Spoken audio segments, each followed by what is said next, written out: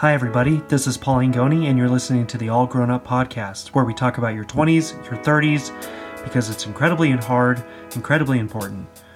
And today's episode is going to be a little different. It's quick, it's to the point. But in this episode, I'm going to retell the story of the night that I tried to talk a man down from jumping to his death.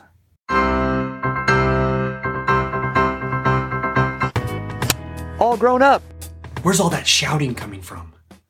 It was late one night. We lived in this quiet community where nothing happened after 8. So to hear shouting late at night was a shock. I knew something right away was going on. So I went out to my balcony, stepped out, and I saw my neighbor who was on the 3rd story of our condo community, and he was up on his ledge, which was as narrow as a balance beam, and he was threatening to jump down to his death.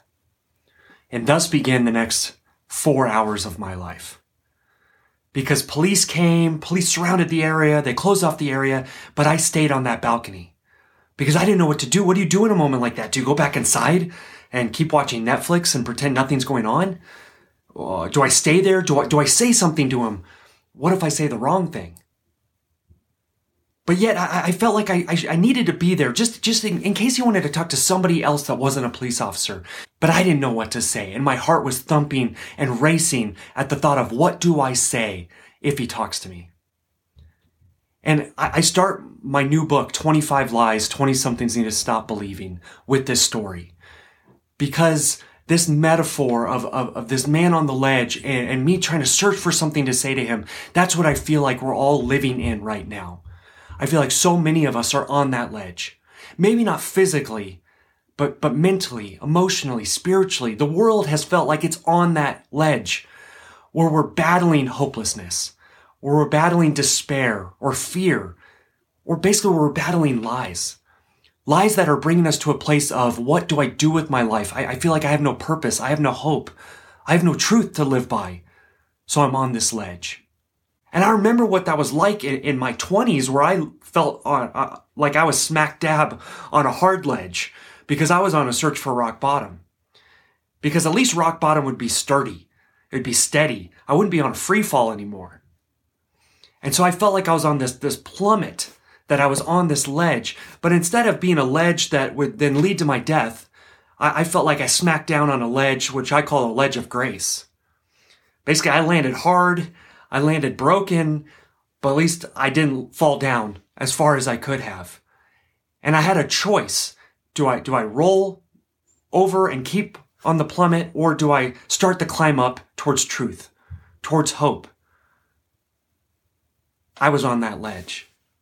So going back to my neighbor and this standoff and him going through this range of emotions from just anger to sadness and mourning to crying. I mean, all of this on this ledge. But then it finally happened. He looked down at me and he started talking to me. And my mind again was racing for something to say. I didn't know what I was going to say. Still, after 4 hours of standing there, I mean, my body was aching just being there in this tense moment. I had no idea what I was going to tell him. But at that moment, the words just started coming out and I told him, I care about you. I care about you. I don't want to see you do this. I'm here for you. I care about you. And when I said those words to him, it was amazing to just watch his body relax. All the anger, the tense, his body was just so hard and just so tense, and just watch that melt off of him. And so the man, he didn't jump to his death. He took a step back. And he lived another day. He lived the truth of that moment, that his life was worth living. And it wasn't my word. I didn't magically save the day. I'm not the hero in this story. But to see those words impact somebody who is literally on that ledge in that stark of a manner, to hear those words, I care about you and I'm here for you, that the power of what that can do for all of us.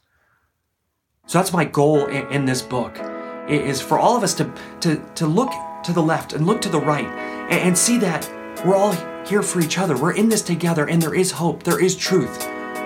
So let's take that step back. If you feel like you're on that ledge right now, today, let's take that step back. Let's get away from the lies and let's move towards truth. Because there's so much hope and future and truth waiting there for all of us.